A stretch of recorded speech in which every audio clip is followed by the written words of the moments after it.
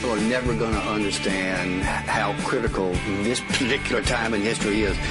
We have $7.7 trillion worth of economic events that are going to hit America in the gut. This is An Economy of One with Gary Rathbun, President and CEO of Private Wealth Consultants, the free market voice. Free market voice. Of the U.S., enhancing and protecting private wealth. Gary Rathbun has over 30 years of experience in making the best choices for you to keep more of what you earn. It's life, liberty, and the pursuit of self-reliance. An Economy of One with Gary Rathbun. This is our country. Greetings and welcome again to An Economy of One. I am your host, Gary Rathbun. Our number here, 844-244-3750. Toll free from anywhere. Our website, aneconomyofone.com. Aneconomyofone.com, as is our Facebook.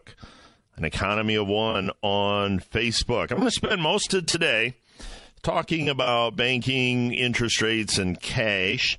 Some interesting things on bonds out there. And joining us a little bit later is Peter J. Wollesen. He's from the American Enterprise Institute. He's the author of Hidden in Plain Sight: What Really Caused the World's Worst Financial Crisis and Why It Could Happen Again. So Peter Wollesen will be joining us a little bit later in the show. In looking at banking, I think it's important to go back and see what really created banking, what really created fractional banking, what created interest rates, and really what created fiat money. Now, I'm kind of a history guy when it comes to economics. I love reading. And, the first bankers weren't even bankers. They were jewelers and goldsmiths. And the reason people essentially turned them into bankers was because they had secure vaults and guards. So people would bring their valuables to different jewelers and goldsmiths and rent out their storage space, essentially secure warehouse. And what happened was these jewelers and goldsmiths, they would give a receipt to the people who deposited stuff in their vaults. Now, all that sounds pretty customary, nothing unusual there. But what happened is the people who had the receipts would use those receipts essentially as what we know today as money. So if they wanted something from somebody, they would trade their receipt for gold or silver or jewelry or whatever that was in the jeweler's vault for whatever commodity or service or product they wanted. And then those people would trade those receipts, thereby creating initially the first fiat money, constantly circulating between buyers and sellers. Now, the goldsmiths noticed something else about this activity, and that is that people rarely came to them with the receipt to redeem the valuable. So goldsmiths started thinking, hey, wait a minute. If most people don't come back and redeem the valuable, then why not start issuing receipts in excess of the gold and silver that we have in the vault? Then the goldsmiths could spend this currency themselves or lend it out to others, thus inventing business or consumer loans. So the receipts retain their value as long as everybody believed they retained their value, as long as they had confidence in the value, that they could take that receipt and trade it to somebody else for something else or a service or whatever. And the goldsmiths were happy with that because they had the valuable in their safe, but most people didn't redeem it, so they could issue more receipts. Hence, fractional banking. Now, did they commit fraud? Was that a bad thing? Technically they're issuing receipts out there for things they don't have. But as long as everybody is satisfied, as long as people, when they wanted to redeem those receipts, got what they were expecting from the vault, everything is fine. So it does become a confidence game from the banking industry, not unlike what we have today. We have fractional banking today. The amount of money that banks have on deposit is nowhere near, the amount of cash they have in their banks is nowhere near what they would need if everybody redeemed their deposits. That's why deposits in a bank are considered a liability of the bank, and a loan from the bank is considered an asset of the bank. So as long as everybody is confident that the receipt they have can be exchanged for something of equal value, we're fine. The only time we run into problems is when essentially there's a run on the bank. Now, I read an interesting quote the other day, and forgive me, I forget who said it, but he essentially said that starting a run on a bank is really, really stupid. However, once a run on a bank has started, it's really, really stupid not to participate. So that's kind of where our banking system is today. We know that the bank doesn't have cash enough if there's a run on the bank. We know the FDIC doesn't have enough cash if more than a small segment of the market fails, more than a small number of banks fail. So the fractional banking system, the confidence game, if you will, the creation of fiat money goes back many, many, many years to originally jewelers and goldsmiths. There really was no such thing as bankers in the beginning. Now, what this does is create an elastic money supply. Now, the argument for creating the Federal Reserve back in 1913 was that phrase, an elastic money supply.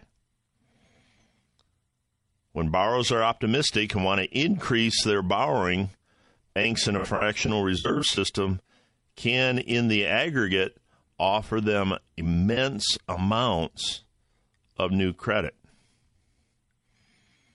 So the money supply, instead of being determined by the amount of gold or silver or other bank capital in the system or anything like that, the money supply is determined by credit.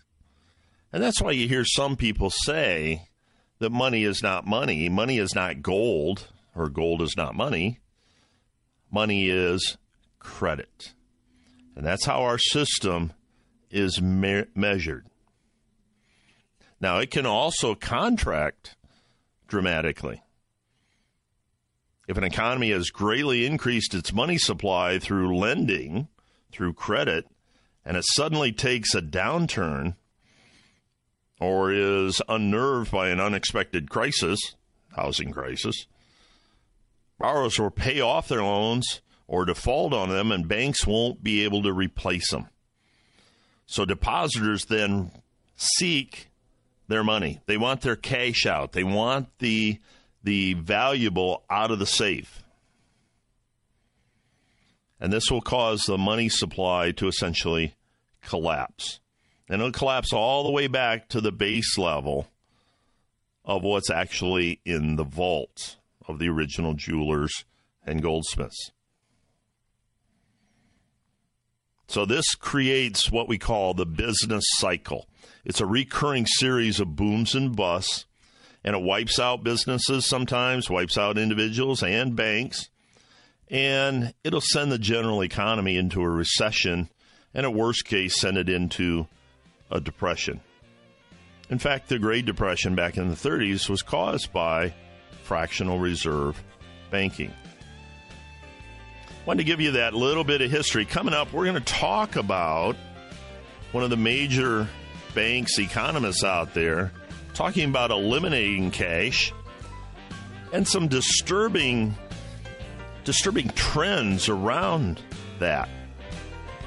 Don't forget, bottom of the hour, Peter J. Wallison will be joining us from the American Enterprise Institute. It's an economy of one with Gary Rathbun.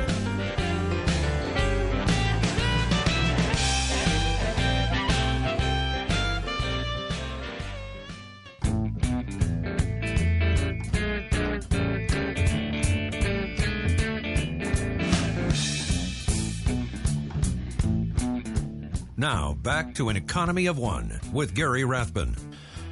We are back. Our number here, 844-244-3750. Toll free from anywhere. Our website, aneconomyofone.com, as is our Facebook, An Economy of One. Coming up in our next segment, Peter Wallison from the American Enterprise Institute, author of the book Hidden in Plain Sight, What Really Caused the World's Worst Financial Crisis and Why It Could Happen Again. Citigroup. Yeah, it wasn't J.P. Morgan yet. Citigroup's chief economist, gentleman by the name of Willem Buiter, came out recently talking about eliminating cash. Now, this guy's always been a central bank interventionist. I mean, the more central bank, the bigger it gets, the better he likes it. And the trouble with cash in the system is banks then cannot create or have a negative interest rate. We're hearing more and more about NIRP, N-I-R-P, negative interest rate program. And what happens is in a negative interest rate, two different things happen. One, if you have deposits in a bank, your deposits go down in value. Instead of earning interest, they take money out. It's like a fee on your deposits. The other thing that happens in a negative interest rate is bonds will increase in value to the point where the coupon rate or the interest rate on the bond turns negative. Now, we'll talk about the negative interest rates on bonds a little bit later, but let's stick with the central banks. Now, the central banks really have a problem. When economic conditions get bad, they react by reducing interest rates with the idea that they will stimulate the economy. But what's happening across the world recently, in recent years anyway, comes to a point where those central banks run out of room to cut. They can't lower interest rates anymore. They brought interest rates down to zero. By reducing them further, that's where they start getting into problems. And the problems are worse if there is cash in the economy. Think about this. If you deposit money into a bank, you put your cash in there, and the bank adopts a negative interest rate policy, what are you going to do? What are you going to do? You can say, oh, geez, that stinks. They're taking a piece of my deposit. Geez, I hope they don't take too big of a piece. That's not what we do. What we do is we withdraw our cash. If you lose money by having it in the bank, and at least you stay even by tucking it in the mattress, what are you going to do? Cash gives people an easy and very effective way of avoiding negative interest rates. You're still subject to inflation. I understand that. But generally speaking, inflation and negative interest rates don't go together. So this economist says there's only three ways to address the problem. One, abolish currency. Two, tax currency. Or three, remove the fixed exchange rate between currency and central bank reserves. What we're going to talk about today is abolishing the currency. Now, I'm one of those, I don't think that's likely to happen anytime soon, but I do believe it could happen. So, as central banks look at this,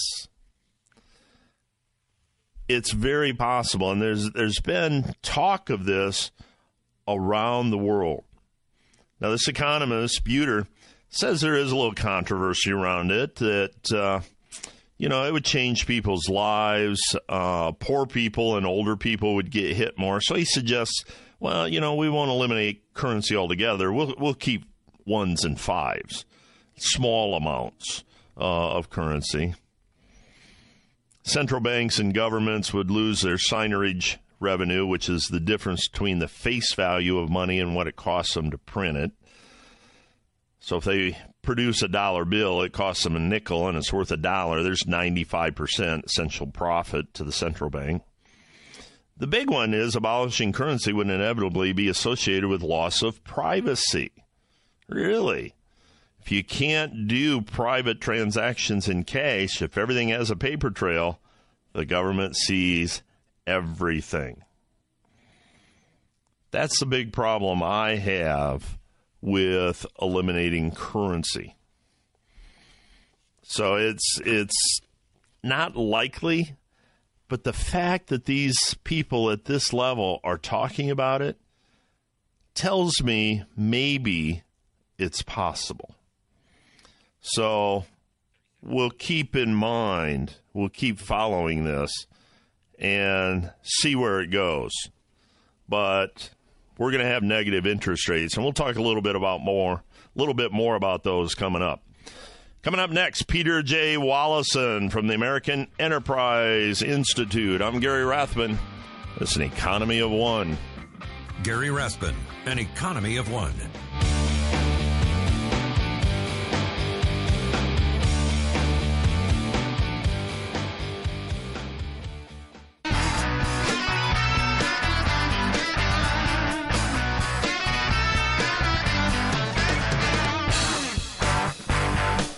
Now, back to an Economy of One with Gary Rathbun. Joining us now is Peter J. Wallison, author of the book, Hidden in Plain Sight, What Really Caused the World's Worst Financial Crisis and Why It Could Happen Again. Peter's a co-director of the American Enterprise Institute's program on financial policy studies. He's a co-chair of Financial Reform Task Force in 2009 and a member of the Financial Crisis Inquiry Commission in 2009. Peter, welcome to the show.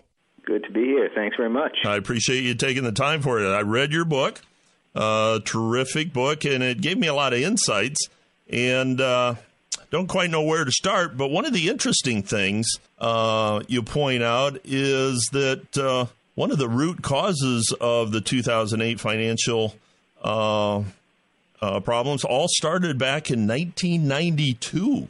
That's right. It took a while to develop. But our housing finance market is an enormous market. Many people have mortgages, of course. Mm-hmm.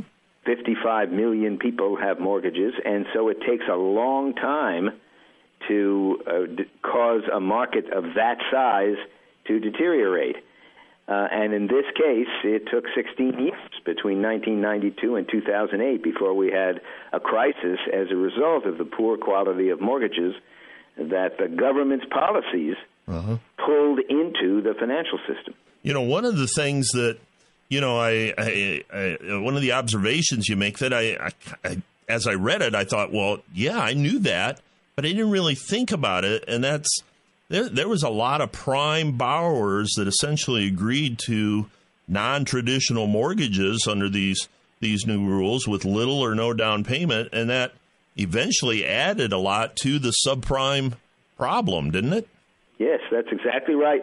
The purpose of the government's policies was to provide much more mortgage credit to low-income people. That was the idea behind it. And yet, once they started reducing underwriting standards in order to capture and lure low-income people into the housing finance market, of course, everybody else also wanted the opportunities that were provided. So down payments were reduced substantially, and as a result of that, and it's not only down payments, but other elements of underwriting standards, as a result of that, many people who were not low income also got mortgages that were very weak and defaulted as soon as the economy turned and the bubble that we had created began to collapse. You know, a couple of weeks ago, I had started reading your book and I started talking about it on air, and that was one of the first things that really grabbed me. And I told my audience, I said, think of this, that you was going to put 20% down on a house, you had the cash, and the rules are such that you can put 5% down. People ended up buying about 4 times the house that they really should have, and that's kind of what got them in trouble. I mean, these were prime. You know, I had a decent credit rating. They weren't, 650 and under. But what's the other criteria? The debt to income ratio got skewed, as well as the down payment. Sure, everything did, and it was a government policy that went askew. It was badly designed at the beginning, and it was focused on the 2 major players in our housing finance market, Fannie Mae and Freddie Mac. Mm-hmm. They were told, we want a certain percentage of all the mortgages that you buy from banks and other originators to be made to people below median income. And in order to meet that government quota, they had to reduce their underwriting standards, and you're entirely right. Look, if you have, say, $20,000 and you want to buy a house, and the down payment requirement is 10%, well, then you can buy a $200,000 house. But if the down payment requirement goes to 5%, you can buy a $400,000 house, and you can imagine how much money then is chasing housing prices. Right. And, of course, that was one of the major contributors to a gigantic bubble that made many people believe that these gains were going to go on forever. And, of course, they don't. Right. There comes a point where people cannot afford a house because the prices have risen so high. The bubble tops out and begins to decline, and that's when we had the financial crisis. You know, with Fannie and Freddie, I mean, in the old days, and, you know, I don't mean, 1920, the old days, they took mainly traditional standard mortgages. As the rules relaxed, as they were required to take stuff, didn't that pretty much take conventional banks out of the business? I mean, didn't everybody then say, well, screw it, I'm just going to take this mortgage. I'm not real concerned about the provisions because Fannie and Freddie will buy it because they have to. Yeah, well, that's true of the banks, certainly, and the other originators.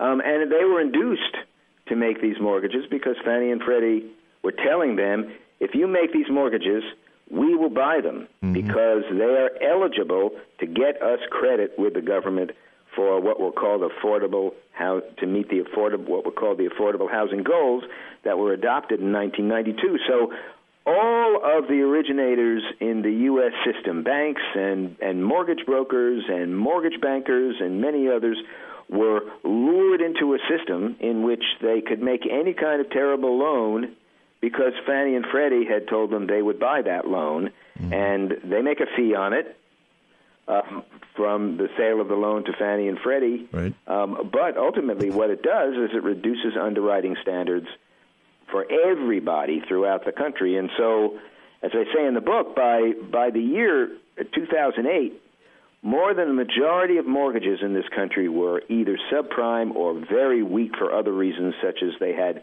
very low down payments. And of that was 31 million mortgages. Of those mortgages, 76% of those poor quality mortgages were on the books of government agencies. My goodness. So that shows you where the demand came from. Yeah. I mean, it's as clear as it could possibly be. Well, and all the wrong players had an incentive to keep it going. I mean, the banks had an incentive to do it. Real estate companies and realtors had an incentive to talk. I mean, once again, not to pick on them because there's a lot of good realtors out there, but the commission on a $200,000 house versus the commission on a $400,000 house doesn't take a real sharp pencil to figure out which one is the better one for, you got it. Putting right. food on the table, That's right. So now one of the other things is how much of the bubble was inflated because housing prices kept going up and these same people kept pulling out the additional home equity every year. Well, that weakened mortgages, certainly.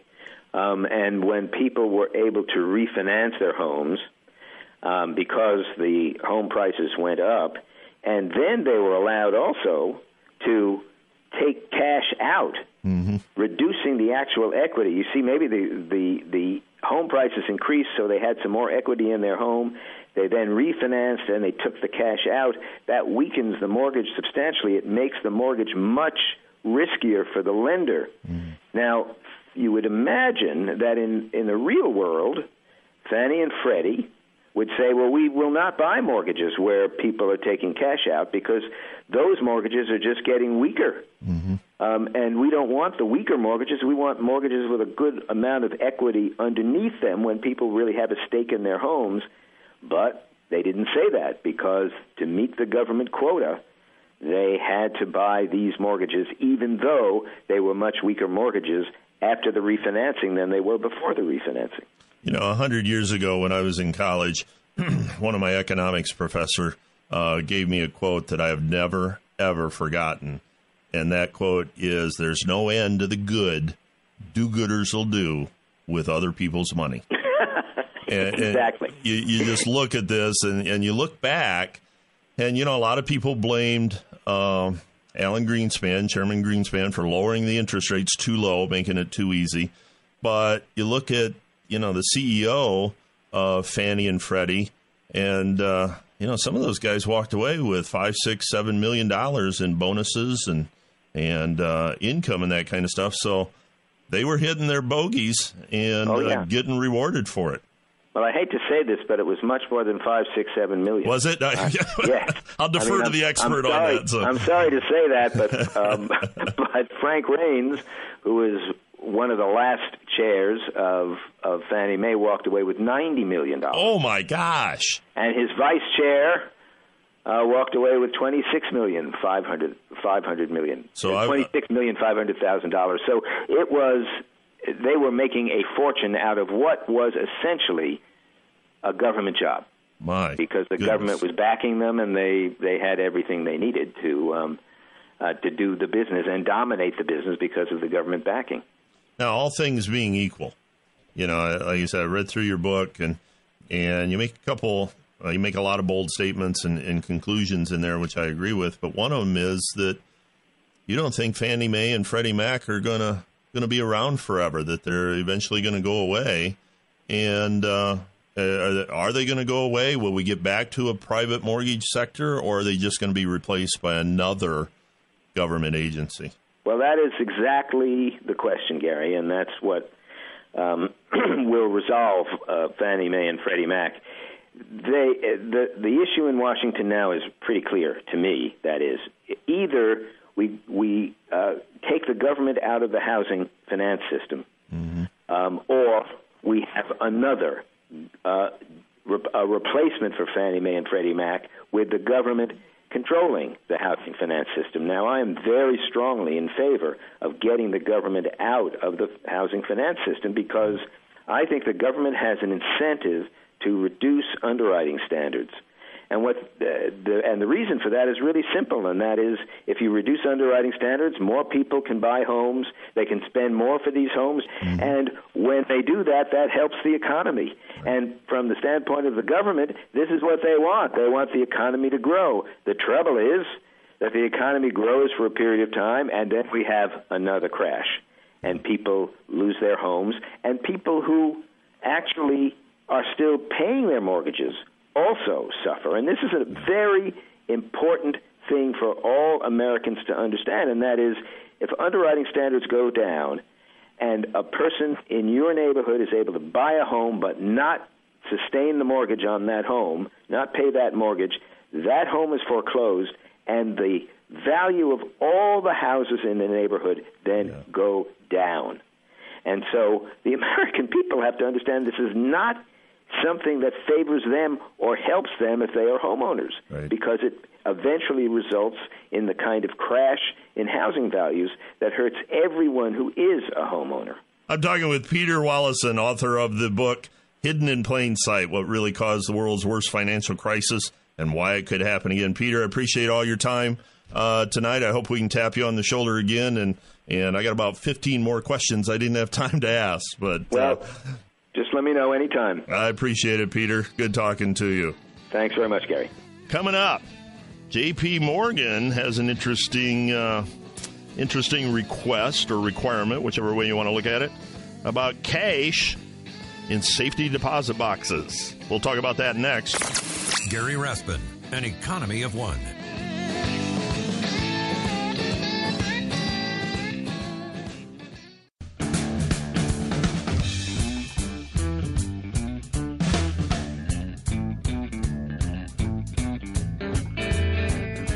Now, back to An Economy of One with Gary Rathbun.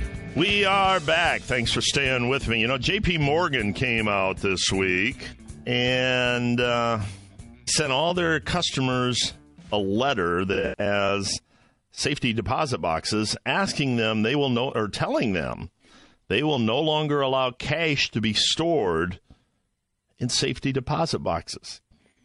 Now, think of this. Think of a safety deposit box. Supposed to be private, but they don't want you putting cash in there.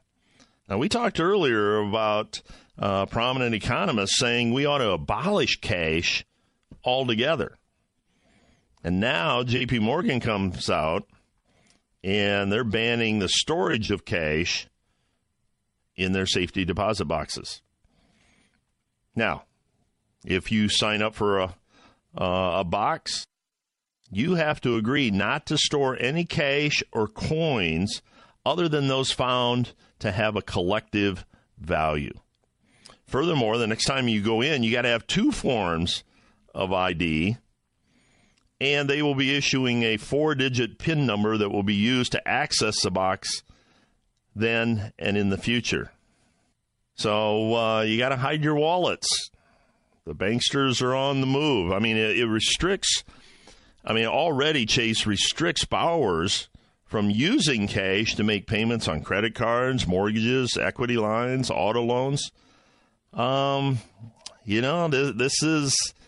This could be the beginning of the elimination of cash. Already we've seen where the Justice Department is ordering banks to consider calling the cops on you if you withdraw $5,000 or more. $5,000. Now, understand, I respect money. I pick up pennies off the sidewalk, so $5,000 is a lot of money, but it's not really a lot of money. Now, this is all in the name of protecting you from terrorists, trying to catch drug dealers, that kind of stuff. That's what they tell us. The reality is central banks are having a tougher and tougher time throughout the world because of what we talked about before, negative interest rates.